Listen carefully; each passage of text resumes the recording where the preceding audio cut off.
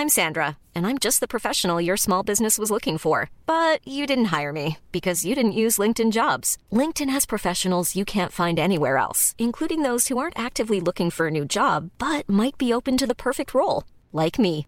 In a given month, over 70% of LinkedIn users don't visit other leading job sites. So if you're not looking on LinkedIn, you'll miss out on great candidates like Sandra. Start hiring professionals like a professional. Post your free job on linkedin.com/people today.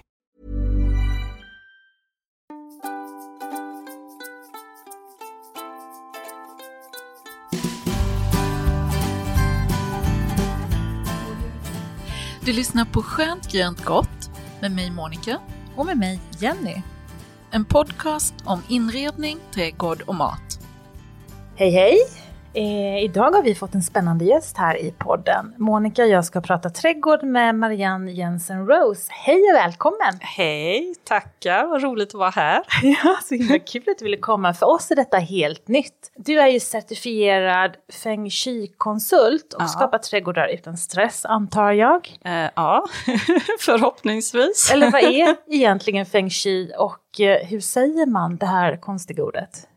Man säger feng shui. Eller feng shui. Det lät bra, Jenny. Feng shui. Feng shui? Ja. Perfekt. Det får jag träna lite på. Men vad är det? Feng shui, det är en gammal kinesisk lära som har några tusen år på nacken. Och det handlar om hur vi mår i omgivningen, hur omgivningen påverkar oss. Färger och former och lite olika. Så man kan må väldigt olika i olika rum och bli påverkad. I stora drag är det så. Men sen undrar många hur man kan ta ut det i trädgården. Men egentligen så börjar det på utsidan. Hur huset är placerat i naturen. Jaha, så det ska man tänka på. Om man tänker att man köper en tomt så ska man tänka på det innan man placerar ut huset. Ja, om du vill ha bra feng shui runt ditt hus så är det där du ska börja titta. Egentligen vägen fram till huset också. Och hur det sitter i naturen. Men vad fick du för känsla när du parkerade och gick in hit då? Ja, det är ju hur mysigt som helst här. Alltså när man kör in i Förlösa. Men hur ligger huset i trädgården? Ligger det på fel plats? Ja, det är jävligt svårt att flytta på ett hus från 1879. Jag menar det, du får ju problem. Du har ju mycket mer att flytta på än bara huset. Man tittar på om huset har skydd i ryggen. Som en skog eller en bergsvägg helst. Eller ett stort berg. Det ska vara lite omslutande, skapa trygghet. Ja, precis. Och sen att man har fri sikt framåt. Nej, precis. Sen att man har fri sikt framåt, se vad som händer framåt. På framsidan av huset. Plus att då ser man ju huset och sitter det ju vackert där. Just det. Men skulle du rekommendera att sätta upp en fet häck bakom då? Och då blir det skyddande liksom. Ja, att man ska precis. inte ha ett lågt staket utan man ska ha liksom något som bäddar in. Ja, precis. Som liksom stoppar siktlinjen helt enkelt. För då känner man sig trygg i huset också. Det är det handlar om. Från början så var det för att hitta, det var kejsarens rådgivare. Så från början var det för att hitta en bra begravningsplats åt kejsaren. Men sen kom man ju fram till att varför inte utnyttja den här kunskapen när vi lever istället. Så. Men man tyckte att det var en så kraftfull kunskap så det var ju inte för allmänheten. Och läraren gick vidare från mästare till lärling, muntligt, ingenting nedskrivet. Så man vet inte exakt hur gammal läraren är. Det kan ha ett spann på några tusen år. Men ungefär 3000 år gammalt. Så det är först nu i modern tid som den här läraren har kommit till västvärlden. För nu tyckte man att det var dags att sprida det. Det går väl inte att undvika med dagens samhälle heller. Men hur länge har du jobbat med det här då? Jag har jobbat med detta i 8 år. Hur kom de här grejerna till dig då? Kom de genom en händelse eller? Böcker egentligen. Agneta har ju skrivit många böcker om feng shui i svenska hem och feng shui i svenska trädgårdar och så vidare. Sen blev jag sjukskriven för utmattning. Och jag har alltid varit intresserad av hur vi mår i olika rum. Jag har aldrig varit känslig för när man går in i rum så känner man kanske olika om man blir pigg eller trött eller så här i ett rum. Så jag har alltid varit intresserad av det och det är just det feng shui handlar om. Så under min sjukskrivning, fast i lugn takt, så utbildade jag mig. Sen upplevde att jag ville börja jobba med det istället. Har du gjort om hela ditt hem liksom för detta då eller? Nej, skomakarens barn, ni vet. Nej, det jag tittar på främst är ju sittplatser, att jag sitter tryggt. Precis som med huset, att man har skydd i ryggen och på sidorna och frisikt framåt. Så att jag sitter alltid jag söker mig till hörnen och där jag ser fönster och dörrar. Nu satte vi ju dig i ett hörn här. Ja, perfekt. Eller satte du dig där själv? Nej, jag fick sitta, men det passar mig alldeles utmärkt. Men är det även så när du går på restaurang och äter och hur du väljer bordet där också? Jag sitter inte gärna med ryggen mot dörren. Fast det är inte bara för att jag vet, för att om du kollar när du är ute, vad sätter du dig helst? Eller vad sätter sig dina gäster i ditt hem helst? Ja, men så är det ju.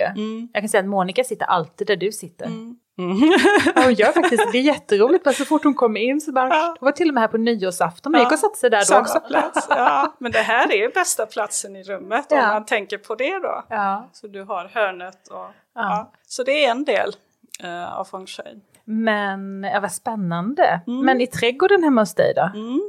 Hur har du gjort då? Ja, vi jobbar med flera verktyg.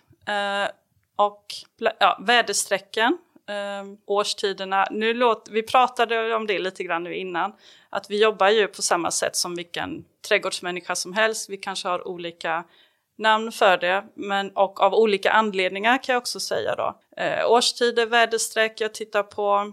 entrén lägger jag mycket tid på. Ja, vi pratar om energier. Qi är väl grundstolpen i feng shui kan man säga. Det börjar med energiflödet fram till huset, in i huset eller in i trädgården. Så det ska vara lätt att hitta för qi till in i trädgården. Och du hade ju jätteproblem att hitta hit. Jag har 3 parkeringsplatser. Ja, det är faktiskt en ganska bra poäng. Men jag vet ju att det är ganska tydligt när du får hit kunder till handelsträdgården nu med parkeringen. Det är faktiskt en del för att man ska känna sig trygg och säker. När man kommer fram någonstans så ska det vara tydliga skyltar eller på en arbetsplats till en trädgård eller ett hem. Vart man ska gå så att jag kan slappna av dit jag kommer. Man ska bli vägledd liksom. Exakt, vi följer gärna spår människan också.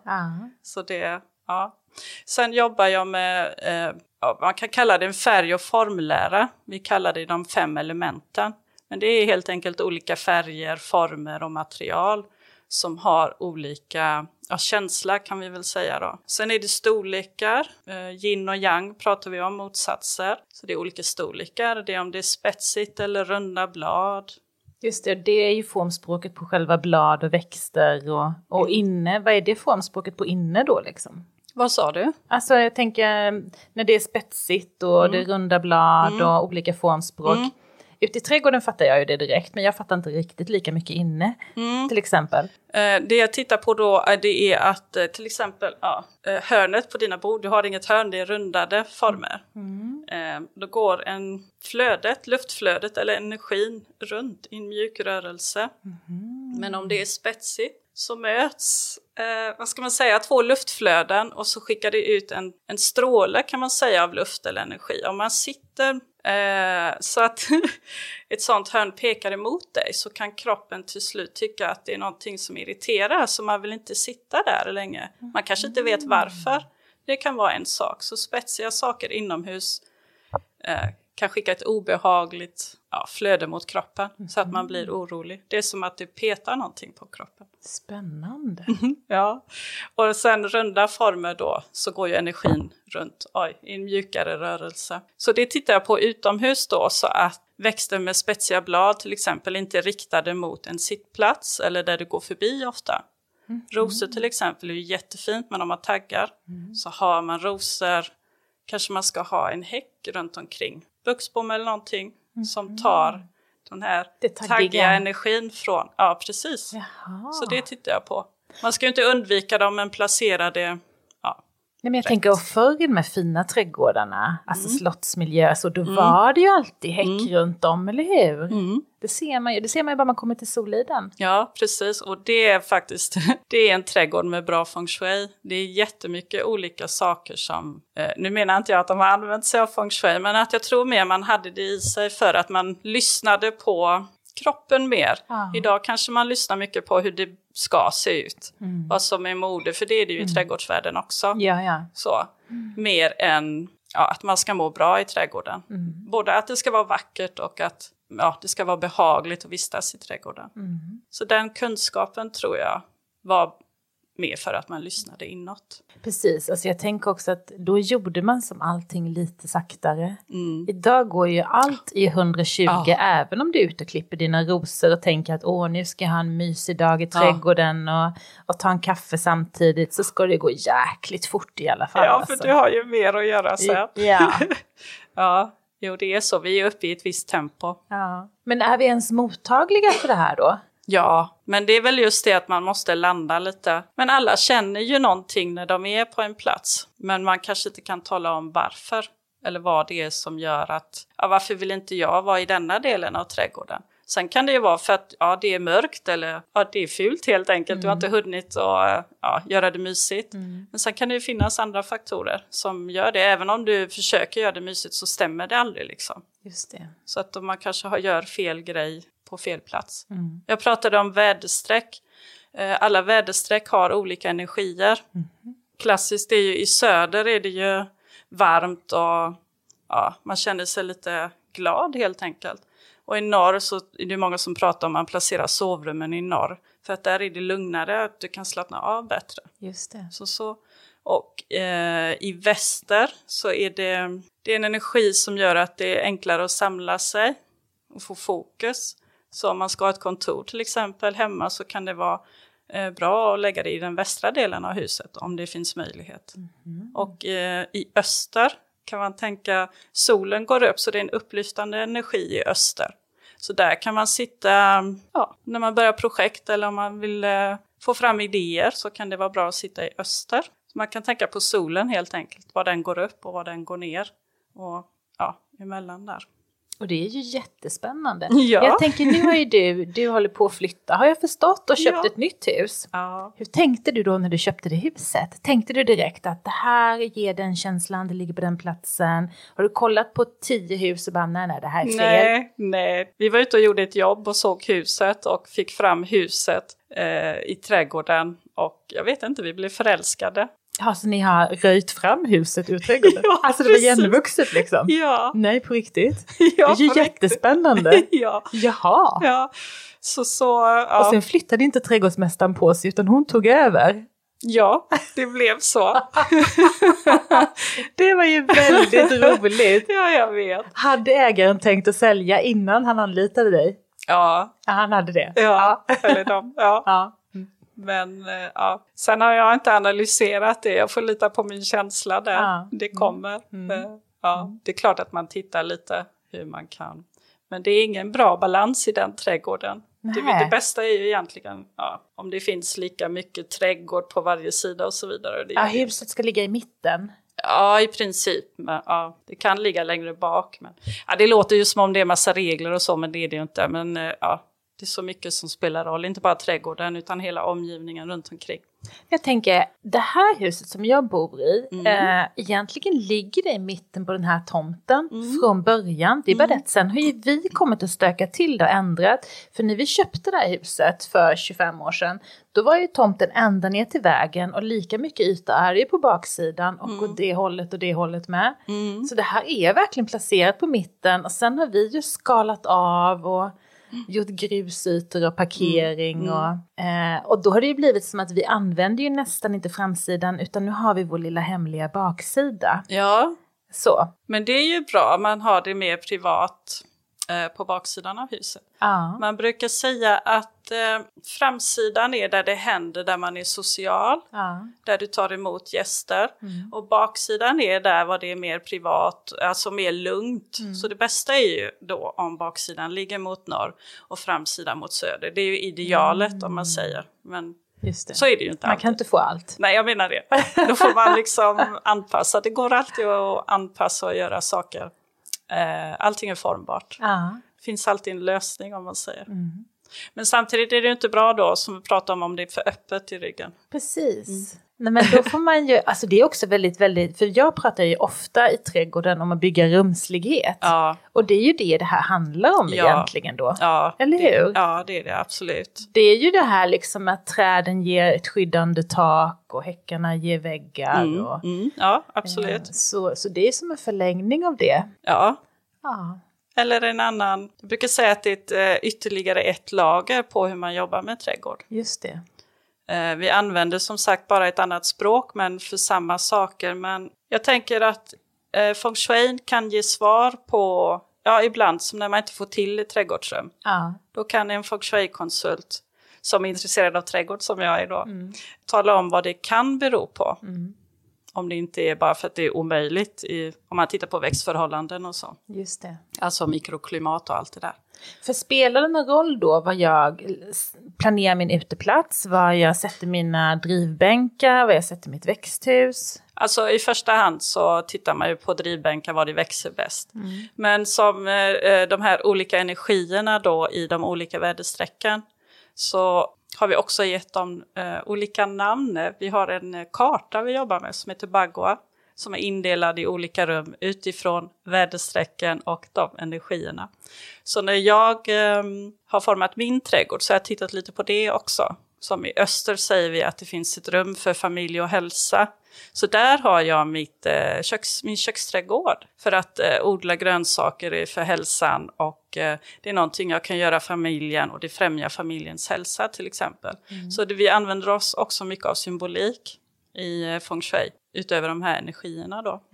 I söder, nu ligger vårat hus ganska bra mot söder och norr. Så i söder har jag ingången och det är bra för att i söder för att det lockar till sig den här chi-energin eller besökare att de ser ingången i söder för att det är en piggare energi där.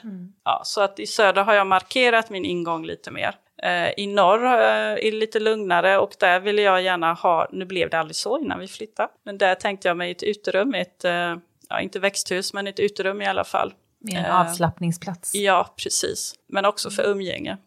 Och i nordöst är det en slags energi som är bra för, meditation, titta inåt, lära känna sig själv lite bättre. Så där gjorde jag en lugn hörna där jag kan sitta själv och fundera. Så att så på det sättet jobbar jag med väderstrecken och hur jag placerar saker. Men såklart så tittar man ju på i första hand förhållandena för att det ska växa bra. Just det. Och sittplatser, det har vi ju ändå på olika ställen i trädgården, menar jag. Ja, det har man ju alltid. Men då kan jag tänka att min sittplats i väster, där kanske jag sitter och skriver lite, för där kan jag få bättre koncentration än vad jag kanske kan i söder. Där kanske jag sitter och umgås med folk för att det är ett bra socialt väderstreck. Men så blir det lite automatiskt. Man har ju sina sittplatser, du vet vad man tar morgonkaffet och där vill man vara själv och lugn och ro.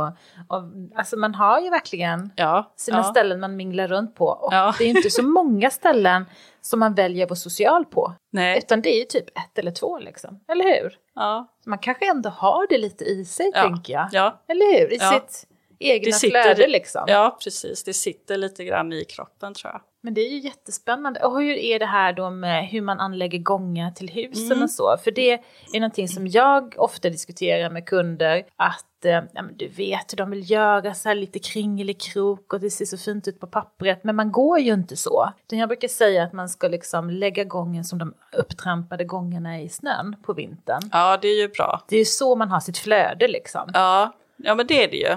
Där har ju familjen och människorna i huset sitt flöde. Ja, då kan man ju fundera på varför ser det flödet ut så. Man kan ju kika på det med eftertanke. Grejen med de här svängda gångarna, det är ju att du saktar ner flödet lite. Så du får ett behagligare inflöde in i huset. Om du har en rak gång, en lång rak gång, så får det upp farten, luften eller energin kan man säga. Och då blir det ett väldigt hårt energiflöde. Vi brukar kalla det för energidrag. Och i slutet på sådana gånger ska man inte heller sätta en sittplats. För det kan också vara obehagligt att sitta. Inte för att vi liksom noterar, nu blåser det på mig eller så, utan man blir orolig helt enkelt och kroppen vill flytta på sig. Men en kort gång gör ju ingenting om den är rak, för då vill du ju ha så mycket energi som möjligt in i huset. Är det ingen möjlighet att svänga gången, så sätter man krukor eller växtlighet som hindrar flödet lite. Ja. Och gärna i zigzag så att det blir som en meandrande flod eller någonting. För det är ett naturligt flöde i naturen. Det är sällan det är något rakt i naturen. Nej. Om man tänker efter. Det är vi som har skapat vägar eller murar eller någonting. Just det, raka linjer. Så att feng shui handlar egentligen om att få fram det naturliga. Återgå till det naturliga utomhus och inomhus. Ja, det beror helt enkelt på. Precis som när man ritar en trädgård. Avståndet fram till ingången. Just det. Om det ska vara rakt eller lite svängt. Tänker förr hade de ju alltid långa, raka grusgångar. Du vet, taggiga rosor planterade längs med. Och, eller hur? Nej. Ja. Det är ju jätteintressant. Fast då kan man också tänka att de här stora trädgårdarna var ju stora, pampiga hus. Ja. Så att, och då ville man ju ha den här paradgången och kanske det här mäktiga flödet in. Så att någonstans så möter ju det varandra ändå, tänker jag. Men är det därför man i många gamla hus har den där raka gången och sen avslutas den i en rondell? Är det för att få in det runda flödet då, tror du? För det ser man ju väldigt ofta. Dels är det väl det. Alltså vi pratar då om någonting som heter Ming Tang. Och det är egentligen en öppen hall eller vad man ska säga. I stora hus har du ju samma sak när du kommer in. Det står ett runt bord med den här jättebuketten med blommor eller någonting. För då bromsar du upp lite, det blir lite mjukare, välkomnande. Och det gör också den rondellen, alltså framför huset. Den här runda rabatten eller vad man nu placerar där. Så får du bromsar upp det här, för det blir det ju efter den här långa allén som man tänker på in till huset. Så blir det stoppar upp lite där. Och om man tänker på färger då? Gult, rött. Då, jag är sån här, det syns inte här inne. Men jag älskar brända toner. Om jag väljer att plocka en bukett blommor i trädgården så plockar jag alltid in orange till exempel. Det som, sen klär inte jag det, så jag har aldrig orangea kläder. Men jag vet förra gången när vi tapetserade om det här huset, nu är det jättemånga år sedan, typ 25 år sedan då hade vi orangea tapet i typ 3 rum i olika toner. Och så kunde man inte leva med det, och det blev ju väldigt, väldigt omodernt och fult, och sen skulle allting bli vitt. Men vitt är verkligen inte jag, utan jag har ett stort behov av varma toner. Och vad säger de här färgerna, dels i trädgården men också i inredning? Hur man relaterar till färger, det beror ju också på ditt eget temperament, vad du dras till. Betyder det att jag är arg? Nej! Orange är ju en varm, social och snäll färg. Okay. Så du ser. Ja, vad bra. Nu, jag tror hon lindade in det här, eller? Nej, det gjorde jag inte. Rött däremot är ju en mer, det kan man ju relatera till aggressivitet, men eller det är eldelement säger vi. Vi jobbar med 5 olika element. Och det är eldelement, och det är ju bara en människa som är väldigt social utåt, som hörs och märks och syns så här. Men jag lägger ingenting i det. Nej. Det bara förklarar hur människor är. Orange är ju en mildare variant av det här explosiva då. Vi säger att orange det är ju en social färg. En färg man blir glad av och varm. Och liksom så att nej, den är inte arg. Gul är också en social färg. Folk är lite rädda för gult, upplever jag. Jag har en teori om det också. Enligt feng shui. Men gult... jag vet inte varför vi egentligen... Jag gillar gult faktiskt i trädgården. Ibland att ha på mig. Men det är också en väldigt avvikande färg kan man säga. Mot våra naturliga färger som vi kanske ofta har. Eller svart och vitt för att visa egentligen vem vi är. Eller om man inte själv vet så är det enklare med svart och vitt. Det är mer enklare helt enkelt. Jag ska ta den teorin sen där med färgerna. Vitt är ju en neutral färg. Det är egentligen avsaknad av färg kan man säga. Eller alla färger på en gång. Så att det är också en väldigt neutral färg. En lugn färg. I ett rum som bara har vitt så pratar vi ju om, kommer jag in på ett verktyg till. Yin och yang då, de här motsatserna. Och då är yin den mer lugna energin. Och ett rum som bara är vitt, då känns väldigt lugnt. Så det kan också vara därför vi idag ofta väljer vitt. För att det händer så mycket omkring oss. Då vill man ha en lugn omgivning hemma. Men det är inte lugnt som är kallt eller? För jag tycker att vitt ofta blir kallt. Ja, om vi pratar om metallelementen igen så är vitt metallelement och metall är ju kallt. Så det är ju en kall färg på det sättet. Det är det. Och sen kan den upplevas olika på olika årstider. På vintern kan vitt kännas kallare. Därför att då är det ändå en lugn årstid som är kall. Då. Men på sommaren kan vitt kännas svalt och ganska skönt. Ja, men det har du ju rätt i. Absolut. Ja, men det kan jag verkligen. Så är det ju. Det är samma med turkos, blå och lila och de här tonerna. Det är ju de kalla tonerna. Och blått är faktiskt en färg och rött också. Men blått, det är en färg som påverkar oss fysiskt lite mer. För pulsen sänks gärna i ett rum som är blått. Därför är blått bra att ha i sovrum. Och rött höjer din puls. Det är därför vi tycker det är en arg färg. Tjurfäktning. Jag vet, jag skulle precis säga det. Därför ska man inte ha rött till exempel på vårdcentraler och så vidare. För att är man redan orolig när man kommer dit så förstärker den röda färgen det. Jag tänker ibland ser man ju någon som har en röd klänning på ett bröllop. Nu var vi på begravning i höstas och en kvinna hade en röd klänning. Och det kändes i hela kroppen att det var så himla fel. Det blev att hon en tog för mycket plats. Att exakt. Fokuset togs från det man var där för och alla tittade på den röda klänningen. Men just det du säger, det har ju också med våra sociala normer att göra hur vi... Men just den här röda färgen, det är en så kraftfull färg, eldenergin och färgen, så den sticker verkligen ut. Det kan vara en människa bland 50 eller 100, men det är den människan du ser.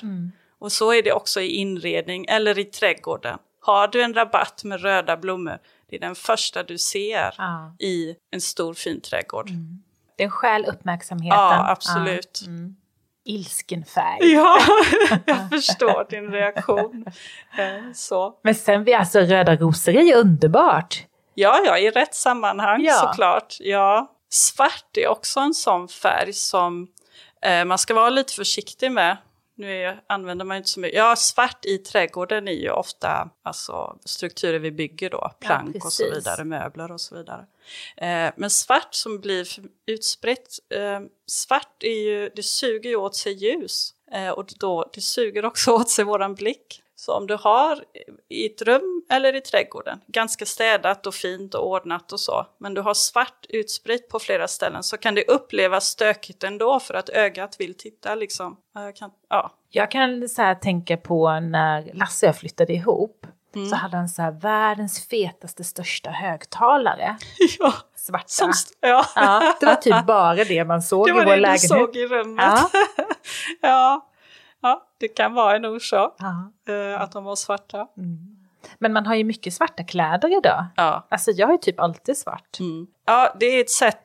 Alltså man visar inte riktigt vem man är. Eller hur jag ska säga. Det är en neutral färg. Du väcker inga känslor kanske. Man är lite hemlig. Ja, precis. Du har inte den röda klänningen eller så. Eller du är lite hemlig. Man behöver inte öppna upp sig med en gång. Nej. Ja, det är en enkel färg kan man säga.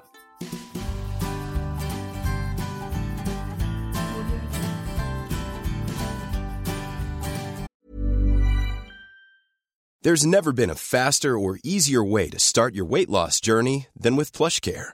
PlushCare accepts most insurance plans and gives you online access to board-certified physicians who can prescribe FDA-approved weight loss medications like Wegovy and Zepbound for those who qualify. Take charge of your health and speak with a board-certified physician about a weight loss plan that's right for you. Get started today at plushcare.com/weightloss. That's plushcare.com/weightloss. plushcare.com/weightloss. Burrow's furniture is built for the way you live. From ensuring easy assembly and disassembly to honoring highly requested new colors for their award-winning seating, they always have their customers in mind. Their modular seating is made out of durable materials to last and grow with you. And with Burrow, you always get fast, free shipping. Get up to 60% off during Burrow's Memorial Day sale at burrow.com/ACAST. That's burrow.com/ACAST. burrow.com/ACAST.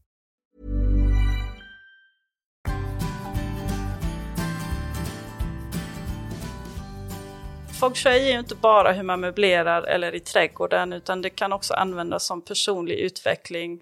Alltså feng shui är ganska stort egentligen. Eller i mat. Ja.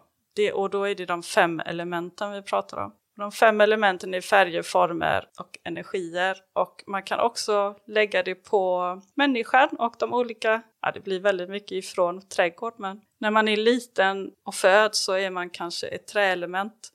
För du är på gång att växa. Sen blir man tonåring, det blir mer heta känslor. Och då pratar vi om eldelement. Sen kommer man över i en ålder var man vill bilda familj och karriären och allting. Och då säger vi jordelement, då är man lite lugnare. Och just där kan det hända att man börjar gilla, för ofta börjar man gilla den gula färgen när man blir lite äldre. Och den gula färgen är ett jordelement. Så när du är i den åldern, ja det är en liten teori. Ja, fast det kan jag köpa. Du gör det? Ja men absolut. Ja men och det här med människans utveckling. Alltså det är klart att man... Var är man när man kommer in i klimakteriet sen då? Ja, då är du lite grann på väg över. Du är ju i jordelementet för man är moderlig. Men sen går det över i metallelement. Och då det är efterskörd kan man säga. Du har fått dina barn och du börjar lugna ner dig och du börjar fundera kanske mer på dig själv och vad vill du göra egentligen, och det är lite sådana tankar, vem man är, och så det är metallelementet. Ja, sen kommer vi ju till en ålder där vi till slut dör, och då kan man säga att det är mer vattenelementet ju äldre man blir. Man blickar tillbaka på hur livet har varit och så vidare, sin plats i universum. Nu blev det lite... Flummigt. Nu blev det lite flummigt. Vad är det här med flummigt? Vi känner ju att det här är lite flummigt, men vi vill också så här kasta oss in och förstå. Men om man ska ta bort det flummiga så handlar det ju egentligen om hur omgivningen påverkar oss. Hur färger, former påverkar dig där du sitter eller där du står i rummet eller ute i trädgården. Hur mår du när du står precis där? Och vad är det som påverkar det? Och då pratar ju, har du skydd i ryggen eller inte? Alltså känner du dig trygg på platsen där du står? Vad är det för färger runt omkring? Vad är det för former? Är de mjuka eller är det kantiga former som riktas mot dig? Hur var vägen dit du kom? Var den slingrig? Ja, men hur kändes det att gå på den? Kände du dig lugn när du gick där? Eller kände du att du ville gå fort fram till den platsen där du var? Då kanske det var en rak gång. Egentligen är det inte så flummigt. Utan det handlar egentligen om att hitta platser och färger och mönster och former där man mår bra. Ja. Ni förenklar det jättemycket. Ja, men man kan också använda det för att få kreativitet. Ja. För att få en bra diskussion. Ett bra samtal. För att vila. För att hitta en balans om du har en stressig dag. Vardag, för att hitta en balans i det. Du kan forma rummet eller trädgården till din aktivitet helt enkelt. Just det. Är det någon växt som är så här big no-no? Kaktusar. Jaha, de är taggiga och jävliga. Ja. Bonsai. Inte för att det påverkar dig, men för att vi påverkar det naturliga i trädet. Vi hämmar tillväxten. Liksom. Ja, precis. Så det är lite no-no. Men vi får beskära träden i trädgården för att då hjälper vi ändå naturen på traven. Precis. Du påverkar ju det naturliga, men du främjar ju tillväxt kan man säga. Ja, just det. Du formar det lite bara. Det är lite på gränsen kanske. Men bonsai, det är big no-no. Och inne i huset då? Är det något speciellt som är big no-no inne? Vad det gäller växter eller? Ja, det kan vara växter. Jag kan tänka mig då döda växter till exempel. Ja. Vad tycker du om torkade växter? Ja, det är alltså så länge de inte står i ett hörn bara och är dammiga. Så helst vill vi ju ha levande saker, levande växter och naturmaterial inomhus för att det mår kroppen bäst av. Men så länge de inte står och blir dammiga och man byter ut dem, det är ju väldigt fint med eternellbuketter tänker jag, men man byter dem ibland kanske. Att de inte står så länge. Nu kastade vi ut dem på 80-talet för att de var så jäkla dammiga, eller hur? Ja. Nu är de tillbaka. Ja, jag kommer ihåg de låg uppe på skåpen i åratal. Sjukt dammiga var de då. Nej, så att då är det inte så bra. Nej, men nu har jag suttit tyst här så länge och lyssnat. Då måste jag få lägga mig i. Nej, men jag tycker, precis som du sa Jenny här nyss, så när vi började det här samtalet, innan vi satte på inspelningen, så sa vi frankt till dig, Mariana, att vi är lite skeptiska, det här är lite flummigt, men jag tycker att det här låter jättespännande. Ja, du tycker det? Ja, det måste jag säga. Jätteintressant. Och jag tänker, om man nu vill lära sig mer och få djupare insikt i det här, hur ska man bete sig då? Ja, nu skulle jag ha med mig böcker, hade jag tänkt, och just nu kommer jag ju inte, det finns många svenska böcker som tyvärr är lite svåra att få tag i. Du hade ju en jättefin där, Jenny. Den finns att få tag i på Bokbörsen och så. Feng Shui i din trädgård i samklang med livet. Gudrun H. Bengtsson och Louise Hamilton har skrivit den. Den är jättefin och bra beskrivet. Sen har Agneta Nyholm Winqvist, heter hon, va? Hon har också gjort en som heter Feng Shui för svenska trädgårdar. Feng Shui för svenska hem, och hon har gjort en hel serie. Men då får man titta på Bokbörsen när jag har en jäkla tur som jag hade i Borgholm förra sommaren.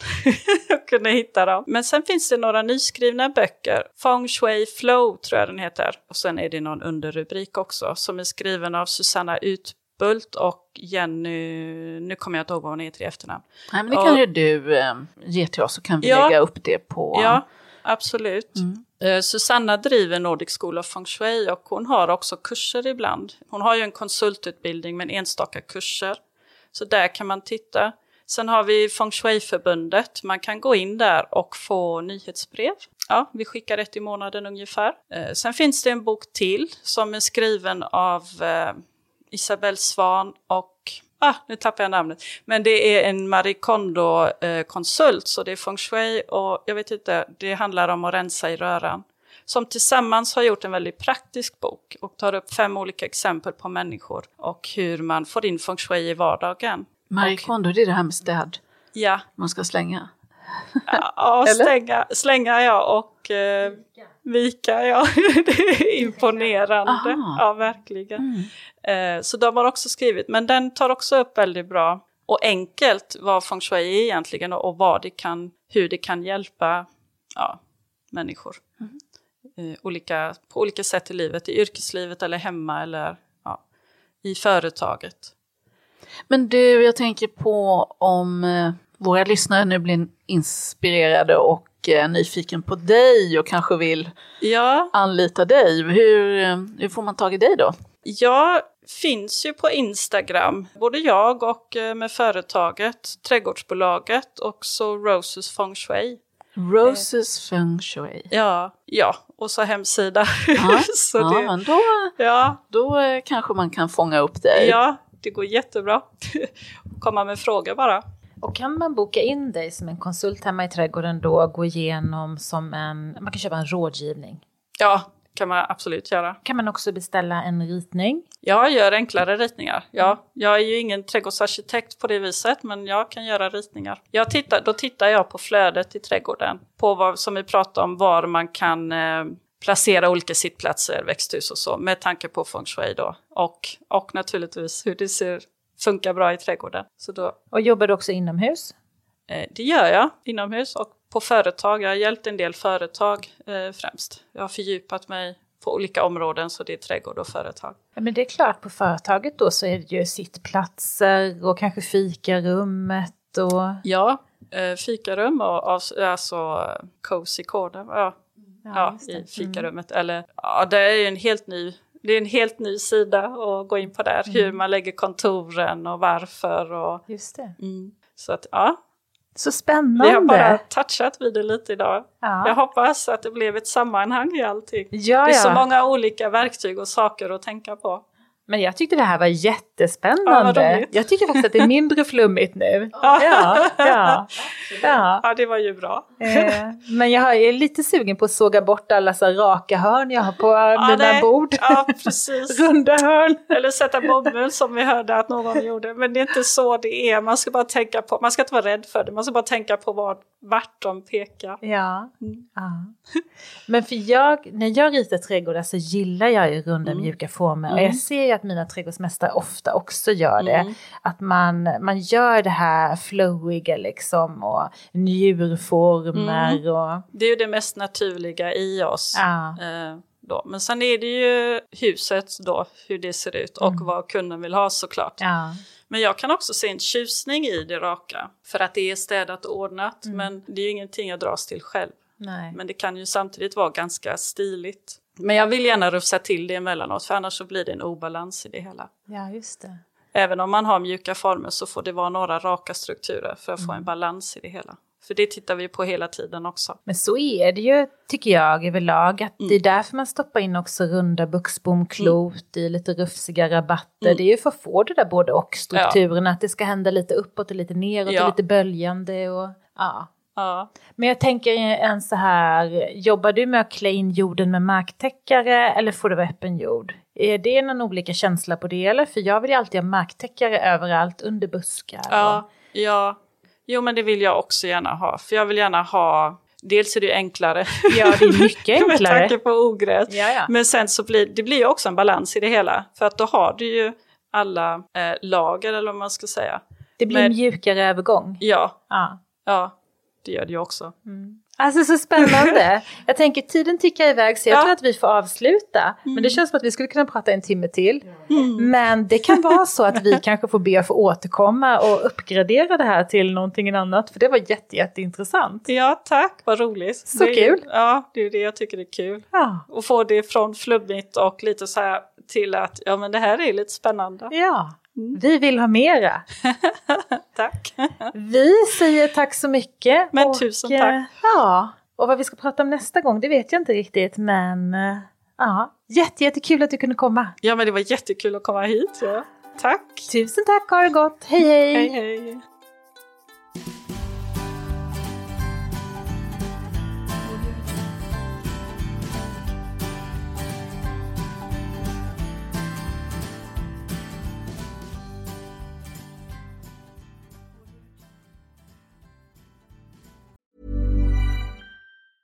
Cool fact, a crocodile can't stick out its tongue. Also, you can get health insurance for a month or just under a year in some states. United Healthcare short-term insurance plans, underwritten by Golden Rule Insurance Company, offer flexible, budget-friendly coverage for you. Learn more at uh1.com.